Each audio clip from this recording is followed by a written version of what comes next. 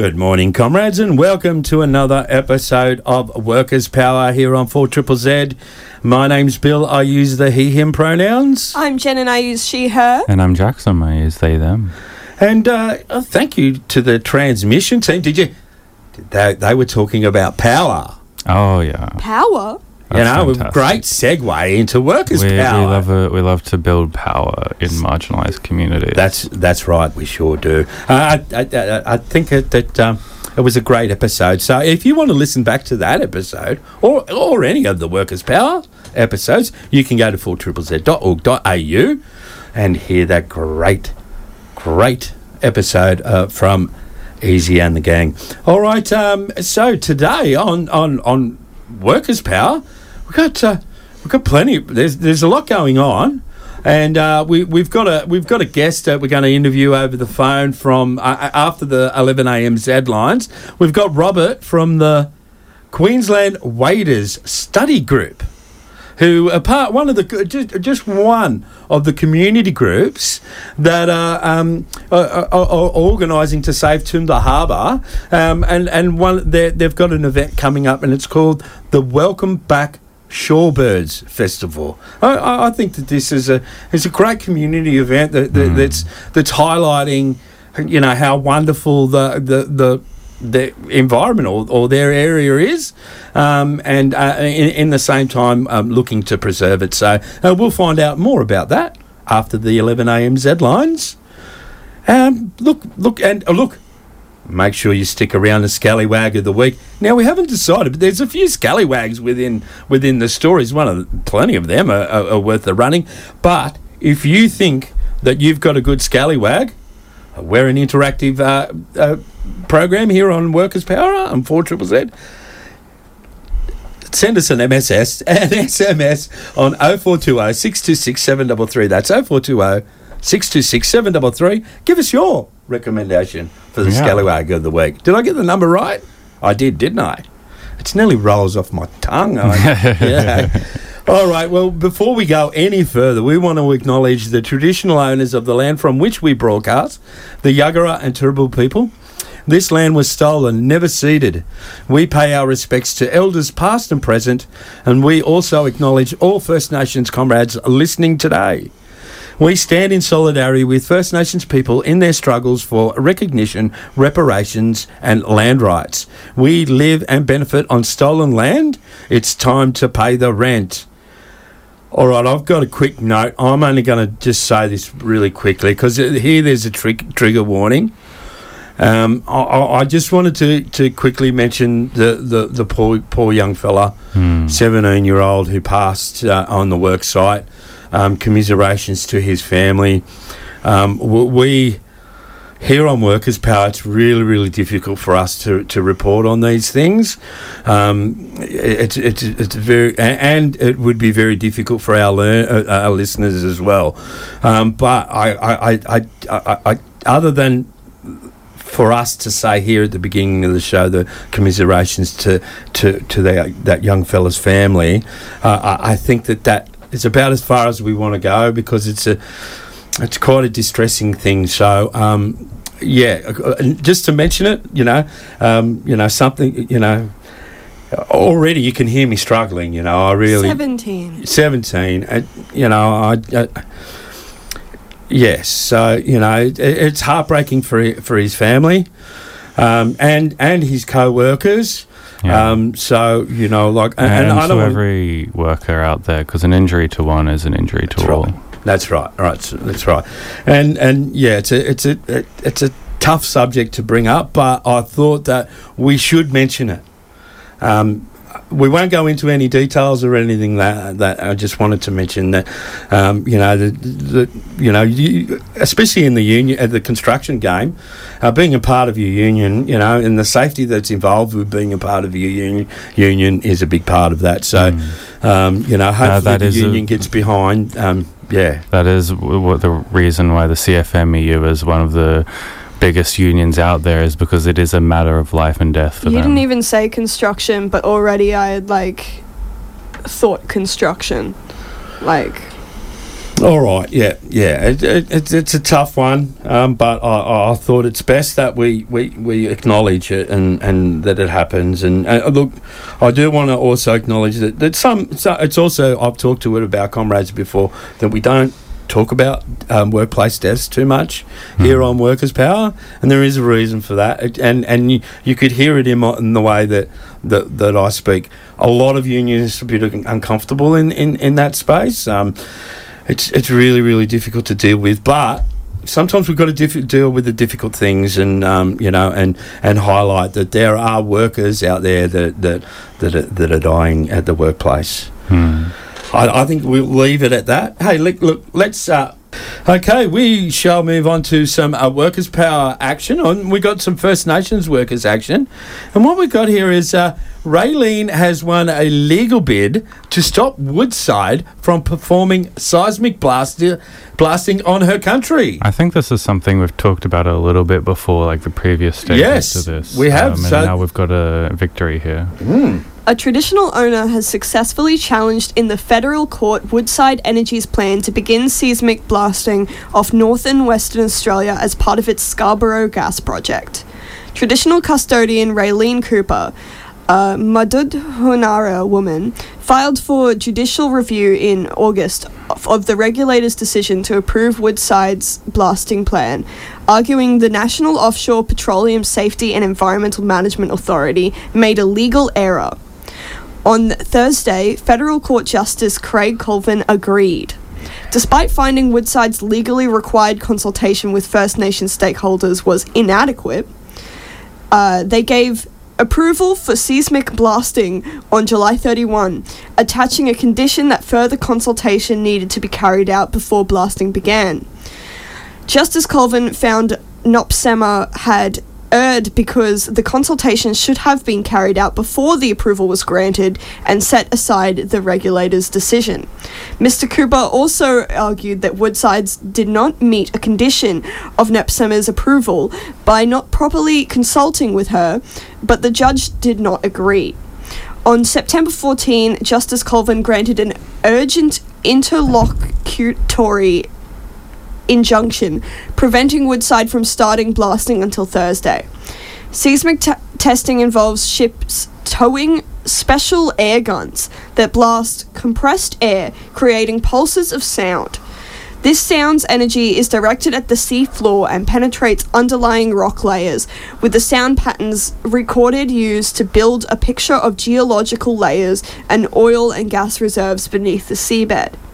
According to the Environmental Defender's Office, which is representing Ms. Cooper, the impacts of seismic blasting on marine animals such as whales can include damage to their hearing and their ability to communicate, stress, displacement from habitat, physical injuries, and death.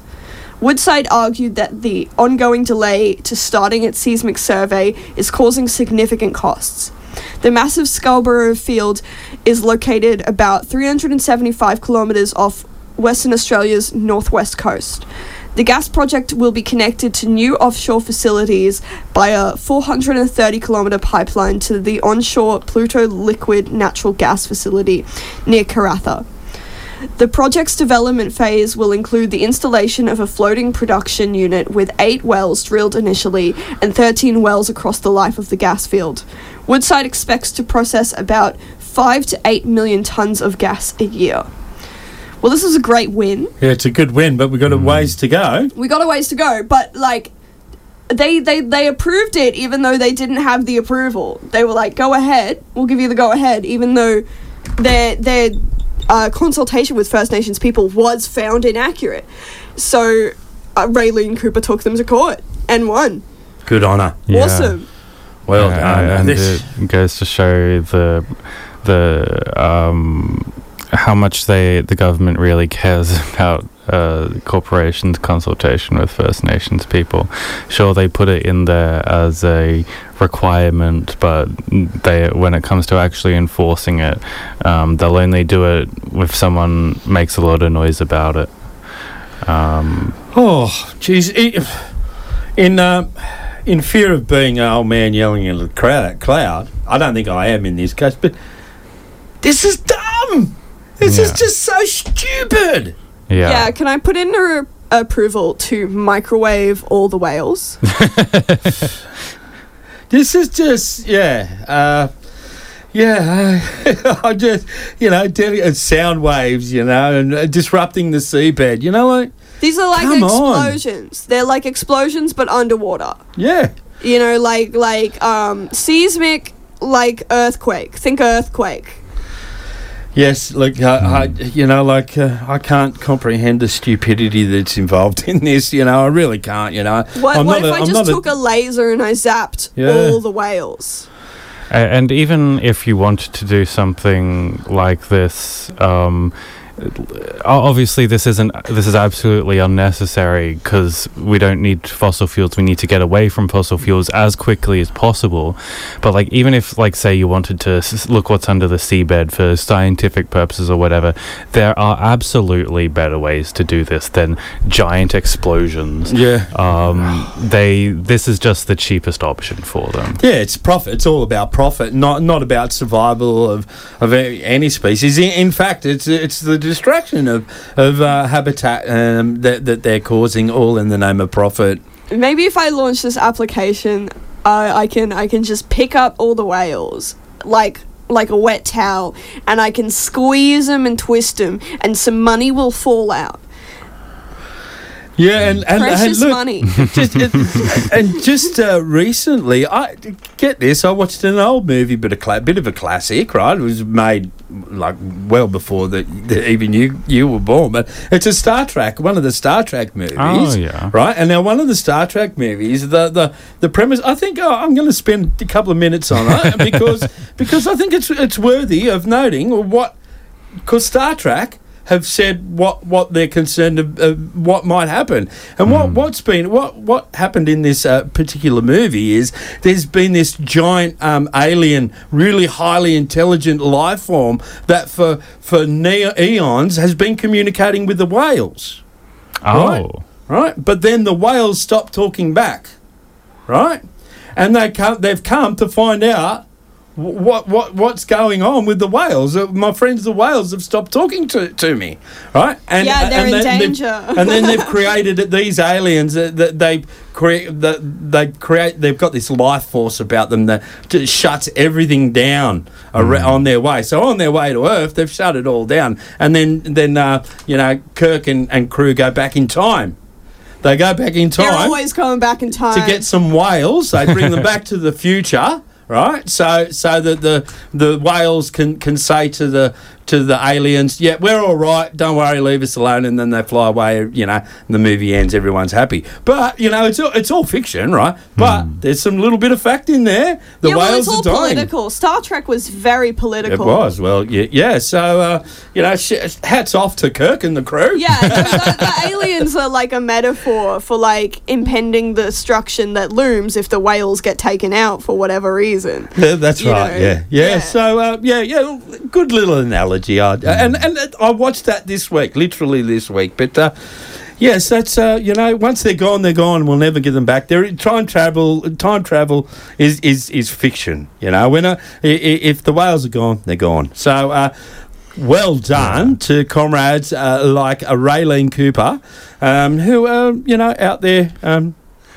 Fighting for what's right. And taking on a massive oil and gas company. That's a real David taking and Goliath. On these big organisations. I know I got it a little bit with Coles, but if you want to know what it's like taking on big organisations, you can just ask Ben Pennings. I think it'd be the one to ask. And this is yet another example of First Nations people all over the world being at the forefront of the fight for environmental protection and for saving their country. That's right. Now, hey, we've got a little bit of feedback. Chris has messaged in, and Chris has said your concern and respect for workplace death is evident and justified. Thank you for that, Chris. On a different note, watching the almost continuous wave of birds on the east coast of Moreton Island at this time, many heading south to Toondah. So the return of the shorebirds, and I think that Chris is looking forward to that. And Chris, you'll also be looking forward to, we've got a a story, with thanks to your help, coming up in the second half of the show, to do with Sri Lanka workers. So you'll be looking forward to that one. We got David who's come in. The whales won't talk to you because you owe them $50 for rent for swimming in their ocean. Yo! Shout out to David. That is a great comment, David. Yo, maybe the whales should seismic blast their homes. Yeah, that's right. Maybe I should just seismic blast these CEOs' homes. I'm sorry, I just want to see if there's any oil underneath your couch. And look, for the next bit on the show, we're going to talk about a win. Hell yeah. But before we go into that, I just want to quickly mention that we've got a new member of the team. That's going to be working a little bit in the background. They might come in the studio every now and again, but shout out to Michael, Michael, who's been writing some content for us in the background. So it'll be Michael comes with a little bit of journalism experience, so it'll be very, very good to have them in the background. So welcome to Michael, and let's work to get them in the forefront. So of course, and it's always good. We're a team here at Workers Power. We always have been. Ever since Fergal abandoned me, I thought I better build a team, So you liked that, didn't you? Yes, and we've got many contributors, and we've even, as I mentioned earlier, we've had a good story lead from Chris. So looking forward to that. But first off, let's what we're going to do as a lead-in, we're going to hear from the workers themselves. This was recorded on the picket line, so let's hear from them. Working in Ingham's is such a hard, fast-paced, demanding job. We are timed when we go to the toilet. We are pushed to the point that our bodies hurt all day long, where we can't look after our families because we're in so much pain. People are now trying to survive. In that sense, I believe that's not fair. That's why people are angry and shouting. They're on strike because they want a cost of living increase. The least they deserve is a pay rise that keeps up with cost of living. It's disgraceful that they're only paid $25 an hour. They cannot live on it. The money not enough for living.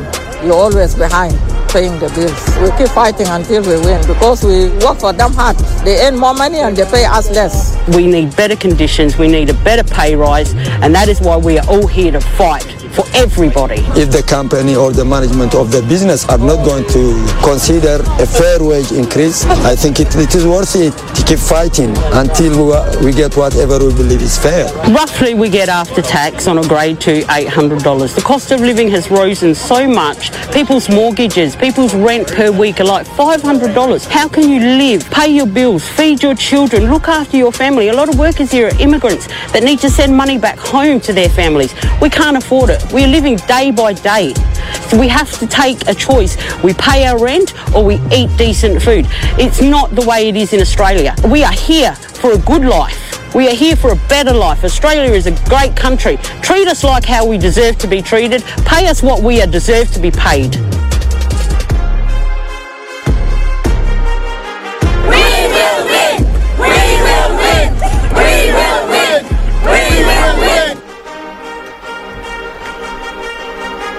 And they did win.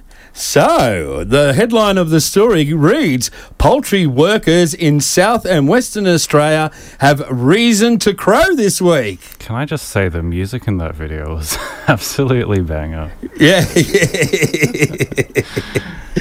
That was great. It was good, I liked playing those because you hear from the workers and you hear why they're doing it, and you hear you can hear the diversity in that. There's only 1 minute 52, and you can just hear so much about the movement, and then we can move on to reporting their victory.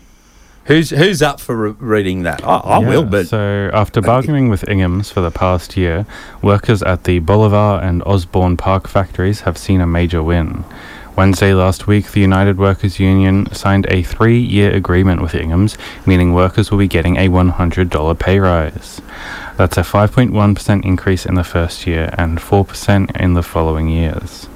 Ingham's initially only offered an agreement with a 3.9% increase for the first year, which was refuted by the actioning workers.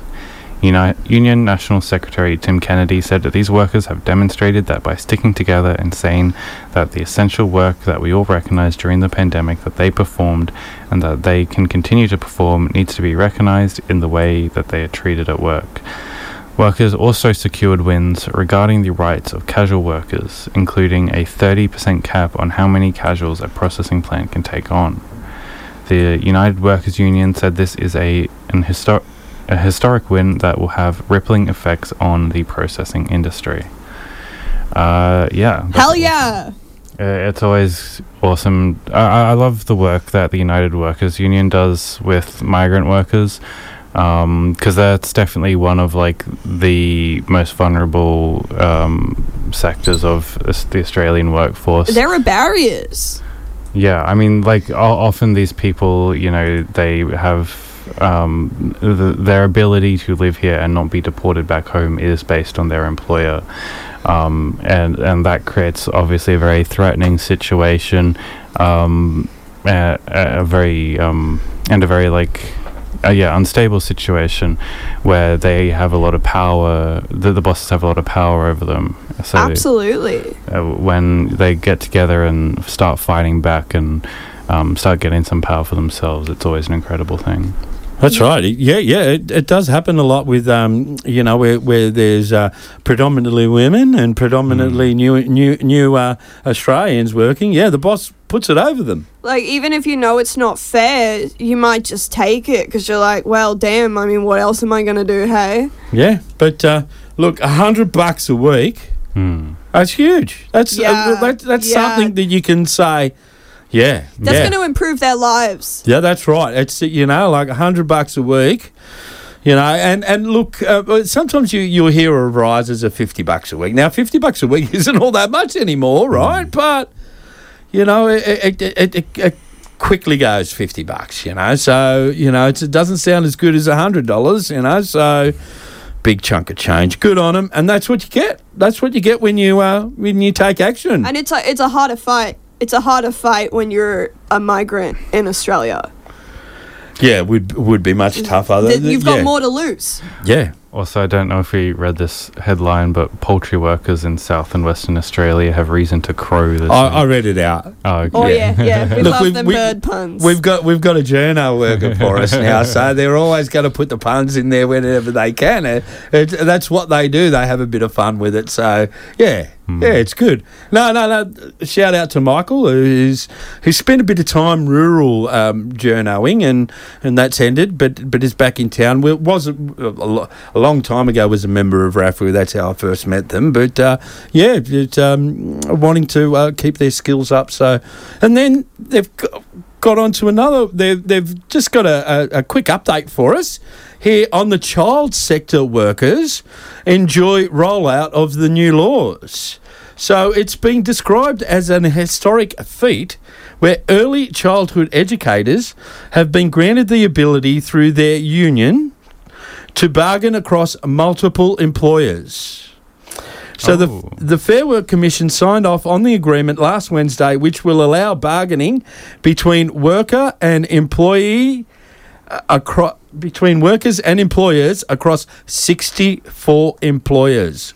The agreement was fought by the United Workers Union, the Independent Education Union of Australia, and the Australian Education Union, and included a submission from the Australian Council of Trade Unions. President of the ACTU, Michelle O'Neill, said on the victory, "For years, early childhood educators' real wages have gone backwards, forcing them to leave the job they love to put food on the table for their own families in this cost of living crisis."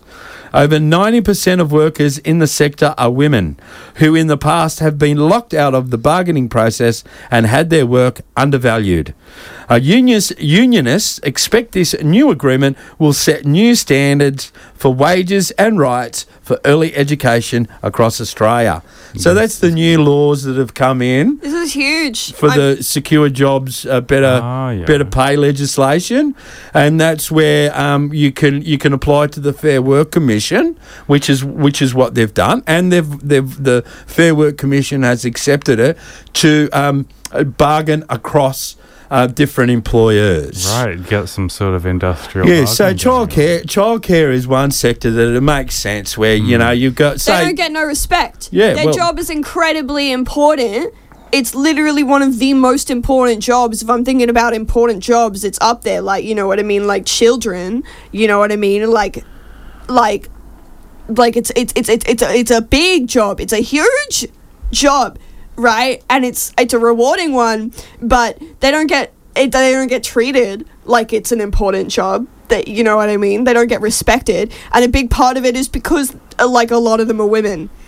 Yeah. Or even like the 10% that aren't women, they don't get respected either, because just doing that kind of role of childcare is not seen as something that gets you a lot of respect.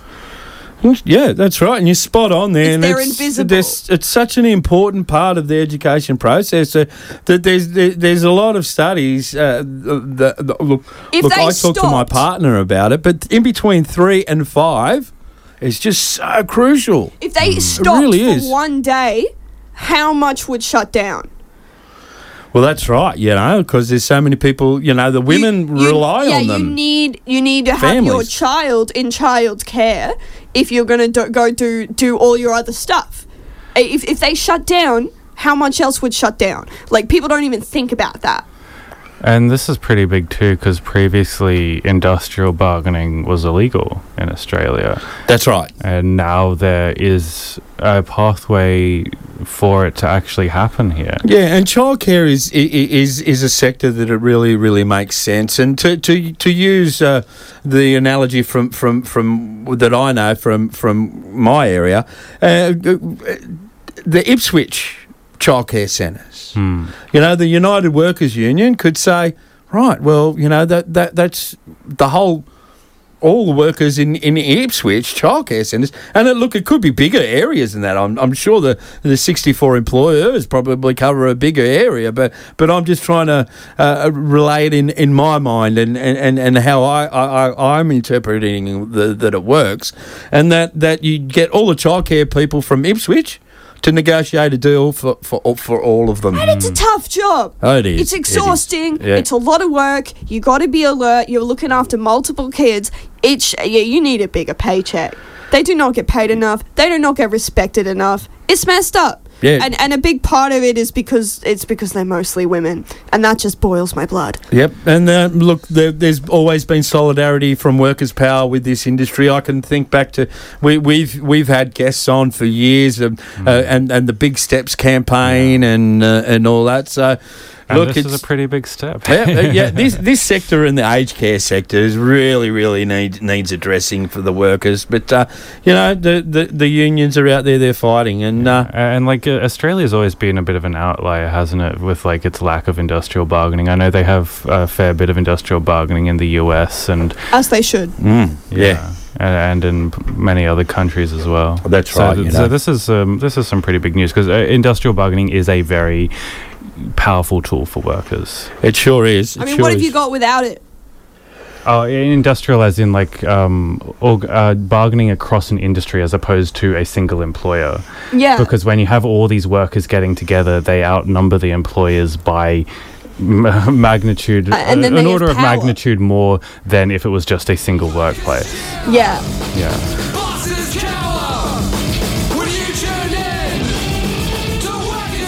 And so now we are joined on the phone. We've got Rob, who is they're part of. Let me look this up. I want to get the wording correct here. They're part of the Queensland Waiters Study Group. Welcome to Workers' Power, Robert.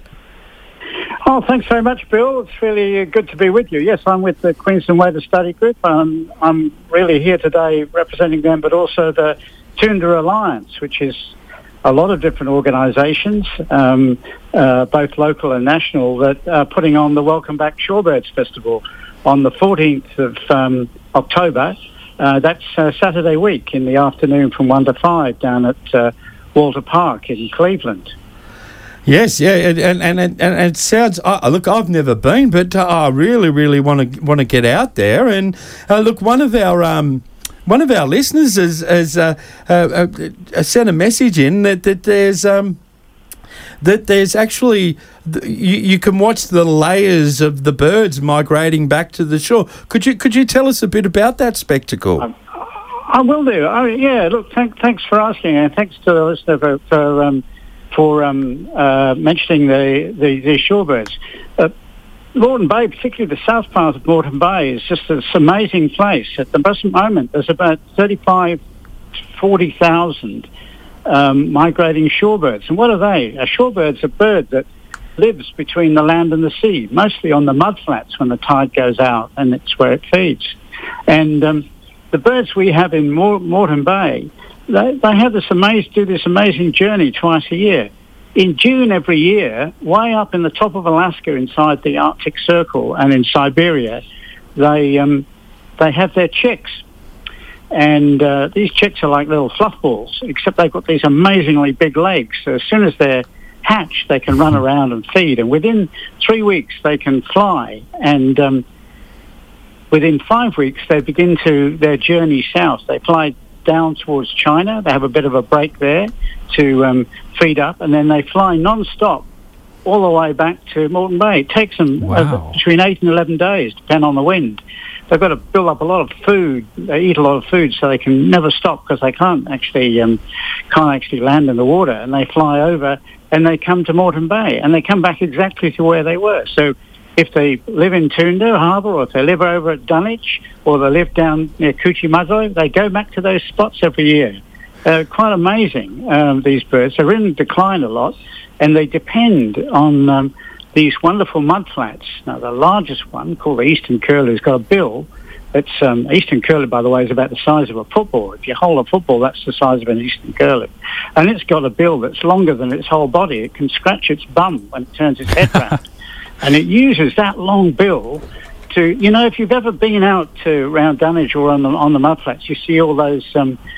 soldier crabs, the soldier crabs, they run around, and as soon as you get close to them, they disappear into the mud. They just bury down. And they use that long bill to eat soldier crabs. Soldier crabs is like, eating prawns. We like to eat prawns.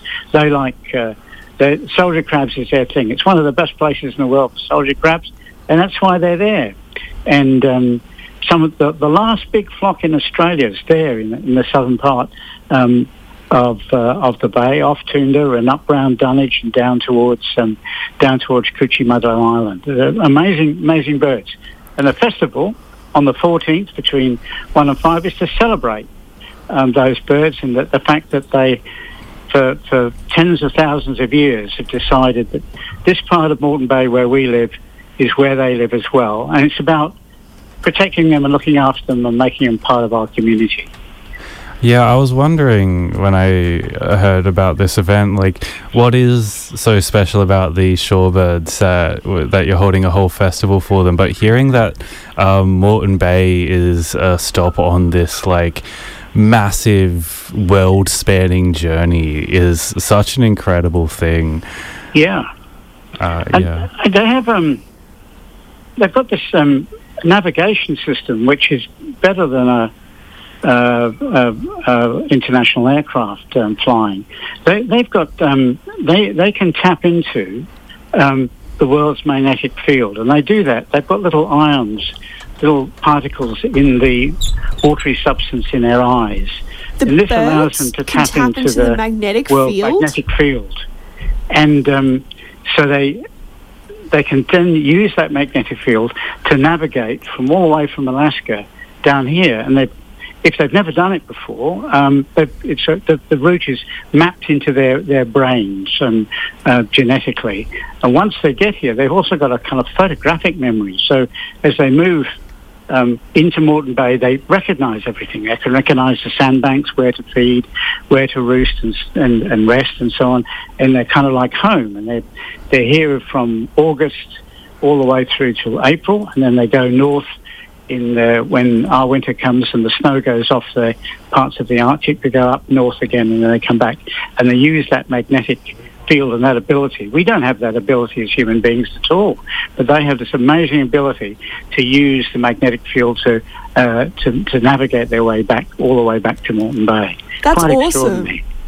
Yeah, amazing stuff, isn't it? You know, we're only just learning about that. It's only been about 5 or 6 years now that we discovered that they had these little receptors in the watery substance in their eyes, which they use to link into the magnetic field, and from there, that information goes into their small brains, and they can use that small brain, that information to navigate.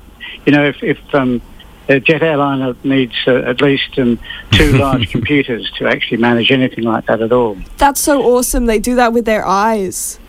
They do it, yeah. It's not through seeing. It's through these little magnetic ions in their eyes that communicate with the magnetic field we have around us. Well, that sounds it sounds fantastic and a really good site, and there's lots of the community are involved. Could you let us know some of the community groups and some of the people that you're kind of expecting there on the day? Yep. Okay. Well, we're hoping first of all, like a big turnout. If you don't have to necessarily be a member of a group. You know, bring Granny along, bring the kids. There'll be paths to stop the kids. Bring your friends along. There'll be food. There'll be music, and so on. And some of the groups in the Alliance, for example, there's Redlands 2030, the local group that's been lobbying to save the Toondah Harbour for 8 or 9 years now. There's ACF, the Bayside branch. They've done a fantastic amount of work to get this up and running. Of course, there's the Wader Study Group. There's the group that look after the koalas in the area. I don't know if many people realise, but there's a koala colony right at Toondah Harbour in the trees around Walter Park, and it's one of the most amazing things that these koalas still live in that urban area. There's BirdLife Australia and the local BirdLife branch, and there are a number of others as well. But they're the kind of key groups that are putting on the festival, but also doing lots of other work, writing to members of Parliament, lobbying the Federal Health Minister, writing reports, encouraging people to save and make sure that the bay stays as a place for animals and birds and for people, and that it's a shared space, that we share the shorelines, and that it's not taken over by particular interest groups who may want to develop it and not really take into account that this is one of the world's great treasures, Moreton Bay. Well, thank you for that. And look, there's a lot of cross-sectional things happening here, and a lot of community groups that are working to highlight the importance and of course to save Toondah Harbour. But we say here on Workers Power that the community are workers and workers are the community. So this one we call this little. It's community power and education, isn't it? It is community power, and I'll tell you, and of course it's an old story, and the people involved here are new, of course, for the last 7, 8, 9 years or so in this project.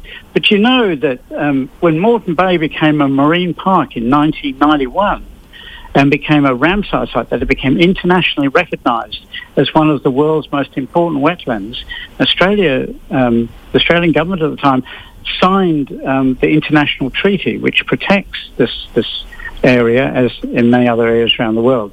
The work that was done all the way back in 1991-92 was done by local community groups. Now, my group, of course, are people who are interested in birds, but there are others that are interested in seagrass or mangroves or dugongs or whales or turtles. And these different groups, they walk the shores of Moreton Bay. They recorded what they saw. They wrote their reports. They lobbied government. And at that time, the Queensland government said, yep, okay, this is going to become a marine park for all, for all Queenslanders. And then a year later, all that information went up to the federal government, and the federal government said yes, and they put a submission into the Ramsar Convention, as it's called, and the Ramsar Convention added it to the list of the world's most important wetlands. And that was driven by community effort. And here we have today another community effort, local groups saying, let us make sure that the marine park and the bay is there for everybody. And it's because lots and lots of community folk and groups care about the bay and care about sharing the shorelines that we're having the festival on the 14th of October, Saturday week. And very sadly, the Toondah Harbour is under threat again. Do you want to talk a bit about that? Yes. Well, it's surprising, but it's been 9 years now. 9 years, hard to believe, since there was a deal that we're not really allowed to know about because it's commercial in confidence between the Redland City Council and the state government and the developer to build what is almost like a new mini city out over the mudflats at Toondah Harbour. And it's surprising that this is commercial in confidence, so we only have a general view, but it's over 3,500 units, shopping centres and so forth, and a small harbour that will build out over the mudflats and over the Walter Park, which is a public area, and they will revamp the ferry terminal. It certainly needs revamping, and it will remove for all time this part of the marine park, and it will, of course, be a private development. So whereas now this is public land cared for and looked after by people, it will become a private space, and it will extinguish this part of the marine park and the bay. And so what the Toondah Alliance is doing is saying enough is enough. Development is an important part of life, and in fact the ferry terminal does need to be developed. It's an old ferry terminal and certainly needs a better ferry terminal for people out on Straddy. But destroying a marine park and ignoring an international convention is not on, and we should be wiser and smarter at the way we develop things for the future than by destroying things that we all care about. Spot on. You've summed it up really, really well, Rob. You've done really, really well to describe it for us and get our listeners excited about heading down on 14th of May, 1 p.m. at GJ Walter. 14th of October. October. Why am I looking at something that says May? October. Well, we might have one in May as well, but let's go for October. Yeah, let's go for October. Come along. It's a serious business, but it's a fun afternoon, and it's for everybody. You don't have to be an expert in birds. You don't have to be wanting to man the barricades. Just come along and become curious and get interested, and have a lot of fun, and realise that Moreton Bay is for everybody.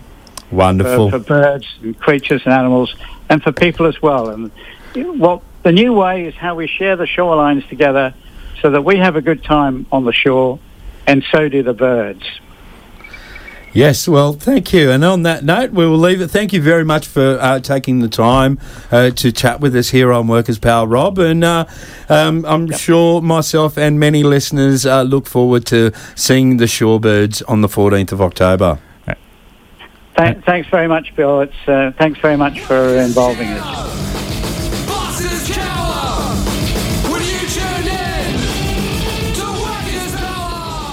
And welcome back to Workers' Power here on 4ZZZ. My name's Bill. I use they, him pronouns. I'm Jenna, I use she, her. And I'm Jackson. I use they, them. Okay, and that was a great little interview. That a little bit different from the normal Workers' Power, but community power is workers' power, and workers' power is community power. Yo, and if birds, magnetic. Birds in their eyeballs, they can see the magnetics and fly all over the earth. That's some crazy stuff there. Yeah, I think the coolest thing for me was finding out that Moreton Bay is like the stop on this journey from like Moreton Bay all the way to what was it called? The place that's It like goes to Russia. That's Yeah. a crazy long distance. but like Alaska, that was it. Like it was from Alaska to Moreton Bay, which is absolutely insane. Their wings and tired. if you want to find out more about these incredible shorebirds as well as the entire Moreton Bay ecosystem, look up the Welcome Back Shorebirds Festival, which is taking place at GJ Walter Park on the 14th of October. Now, the 14th of October is notably referendum day. So if you do want to go to this festival, make sure that you plan ahead for getting your vote in, whether that's beforehand, during a pre-vote, or Pre-poll's a big thing now, so you can go and get it. Just after you grab dinner. I think that opens today.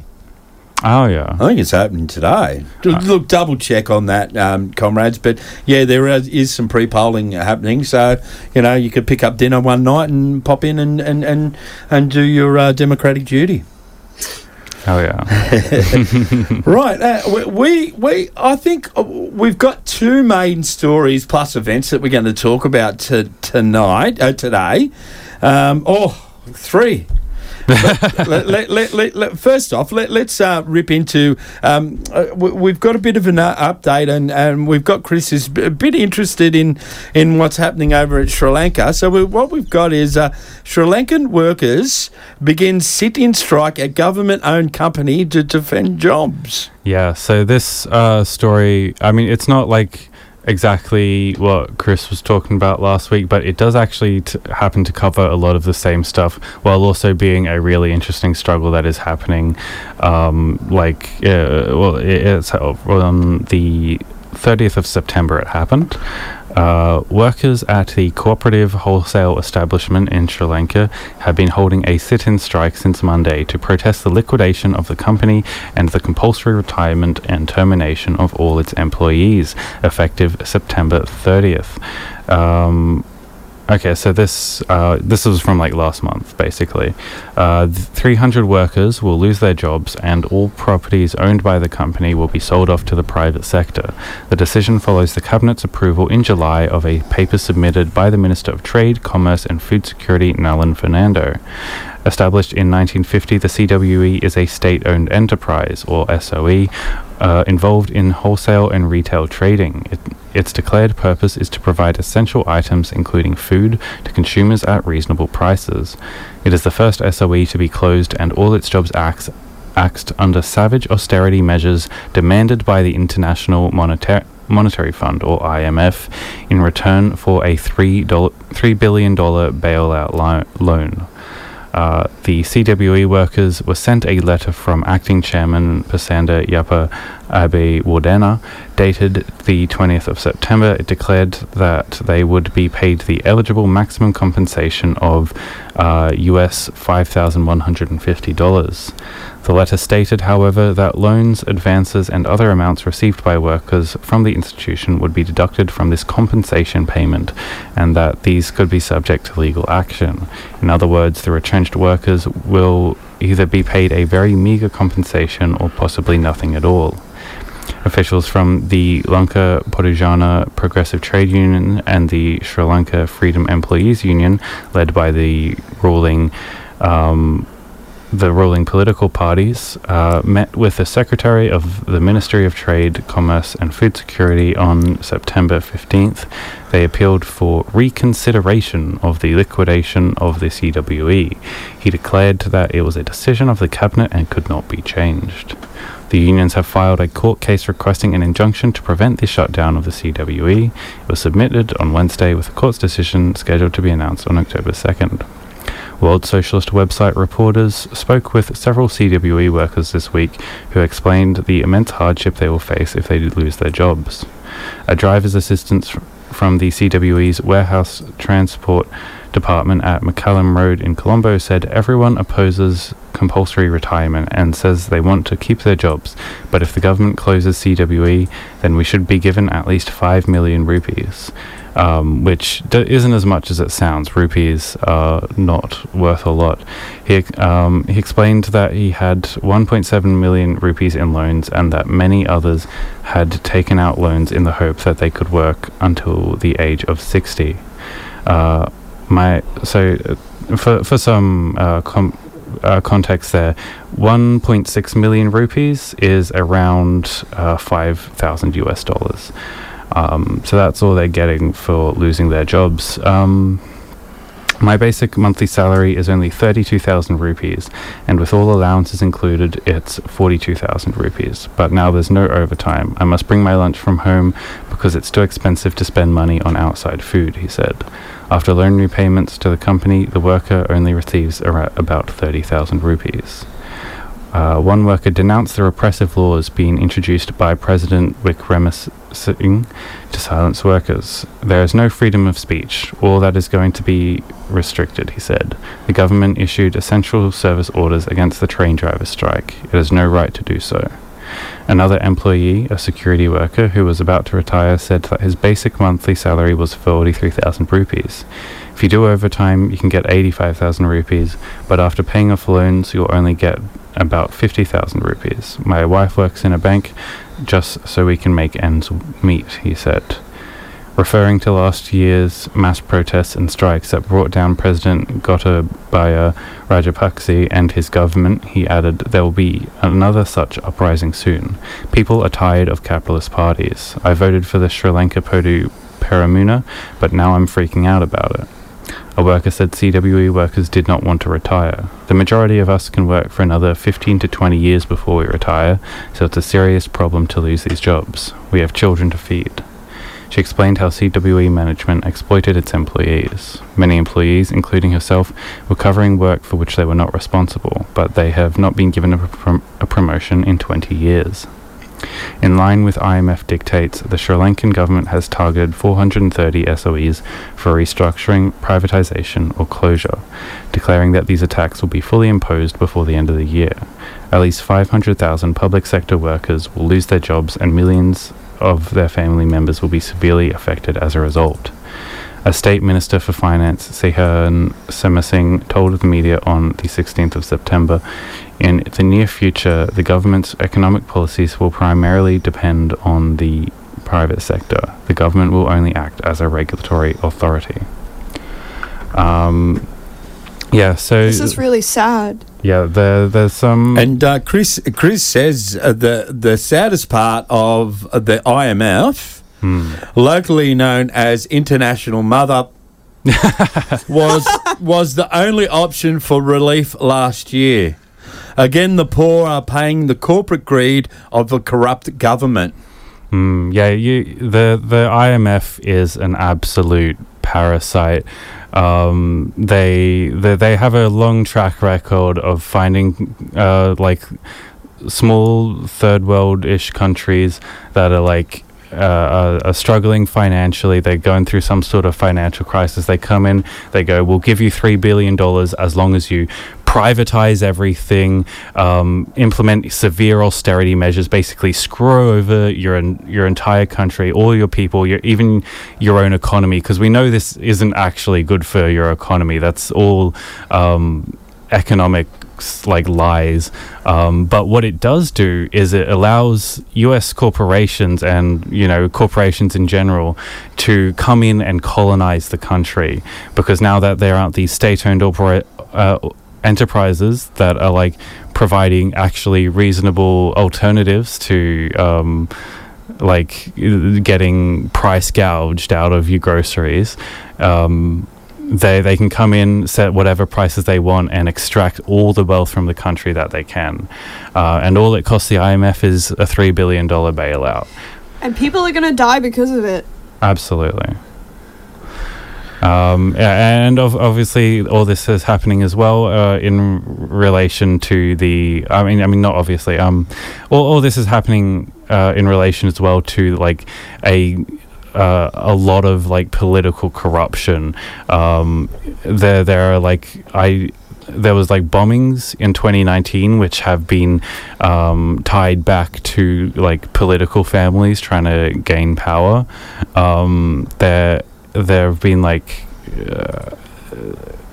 there was an uprising last year, I think it was, which took out the president, and the prime minister said, "Oh yeah, I'm going to resign," but lied about that and just became the president themselves, and now has implemented this, like, severe authoritarian regime, oppressing any sort of, like, political organization with any means necessary, like violence, whether it's necessary or not.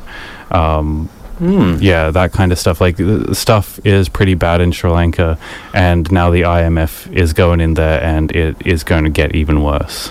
Well, yeah, no, thank you for that, and thanks, Chris, for highlighting it for us. And that's a pretty good update there, comrade. Well done, and we'll stay tuned to that. I think we'll get more reporting on that from Chris and from our own means, and also one of my former colleagues is of Sri Lankan descent, and I might even give her a call. I know she's very, very passionate about this as well, and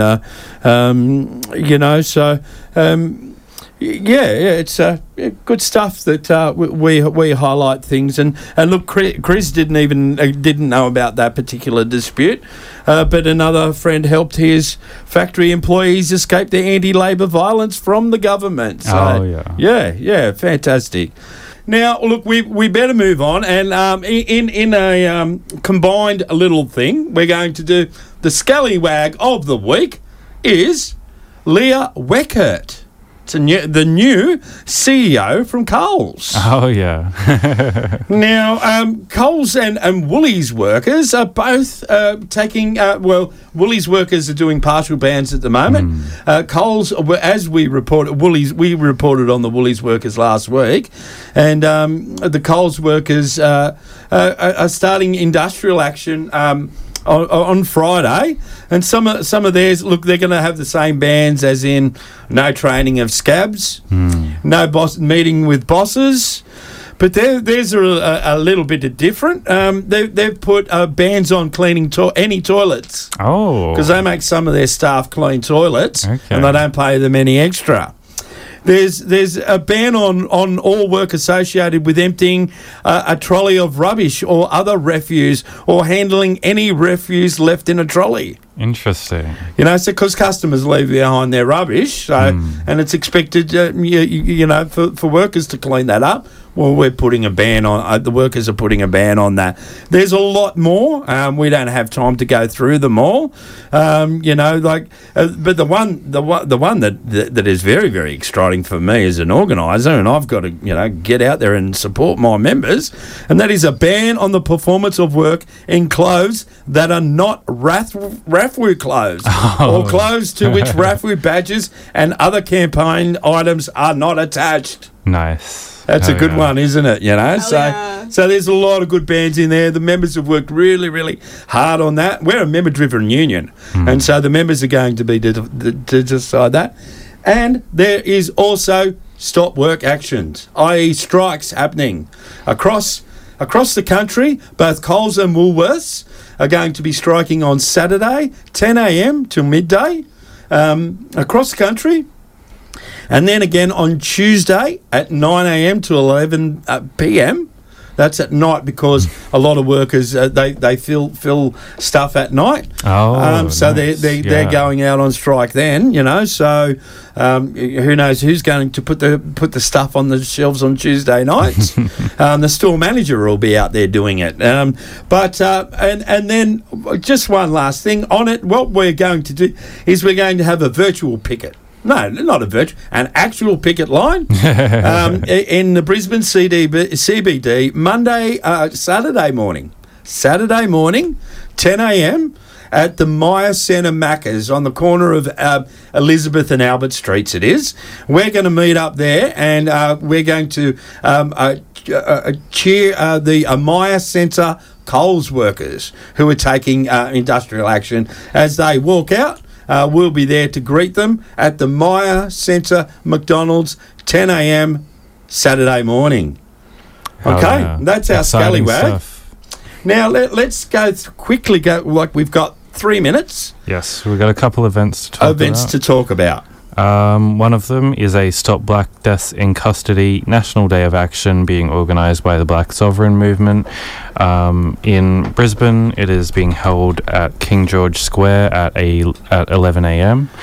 So it's a rally to implement the recommendations from the 1991 Royal Commission into the Aboriginal deaths in custody. Yes. So you can head out, show some solidarity with RAFU, and then head up and show your disgust at Black Deaths in Custody, all in the one morning. And you can check out the Black Sovereign Movement on their socials, and that's Black without a C. And our last event is a Phil Mansour gig. Yes. I had it here, and Phil Mansour and friends at Close Enough for Country. It's on at the Cave-In, 29th of October, Sunday, 29th of October. So plenty of times, plenty of time to get in there. And 29th of October, Phil Mansour and friends at the Cave-In. Hell yeah. Who Phil is definitely a comrade of ours here at Workers' Power. Absolutely. Fantastic music. Always got some union bangers. Okay, we're done. We got it in. Yep. We're nearly out of time. We are basically out of time because I've got a new track from Gut Health who we've been enjoying here on Workers' Power. But look, that's it for us. And look, you will see all of us on Saturday morning, showing solidarity with RAFU workers. One more time, that's at the Myer Centre McDonald's on the corner of Albert and Elizabeth Street, 10 a.m. We'll see you there. All right, but other than that, that's it for Workers' Power. We will see you next Tuesday. See you next Tuesday, comrades. See you next Tuesday.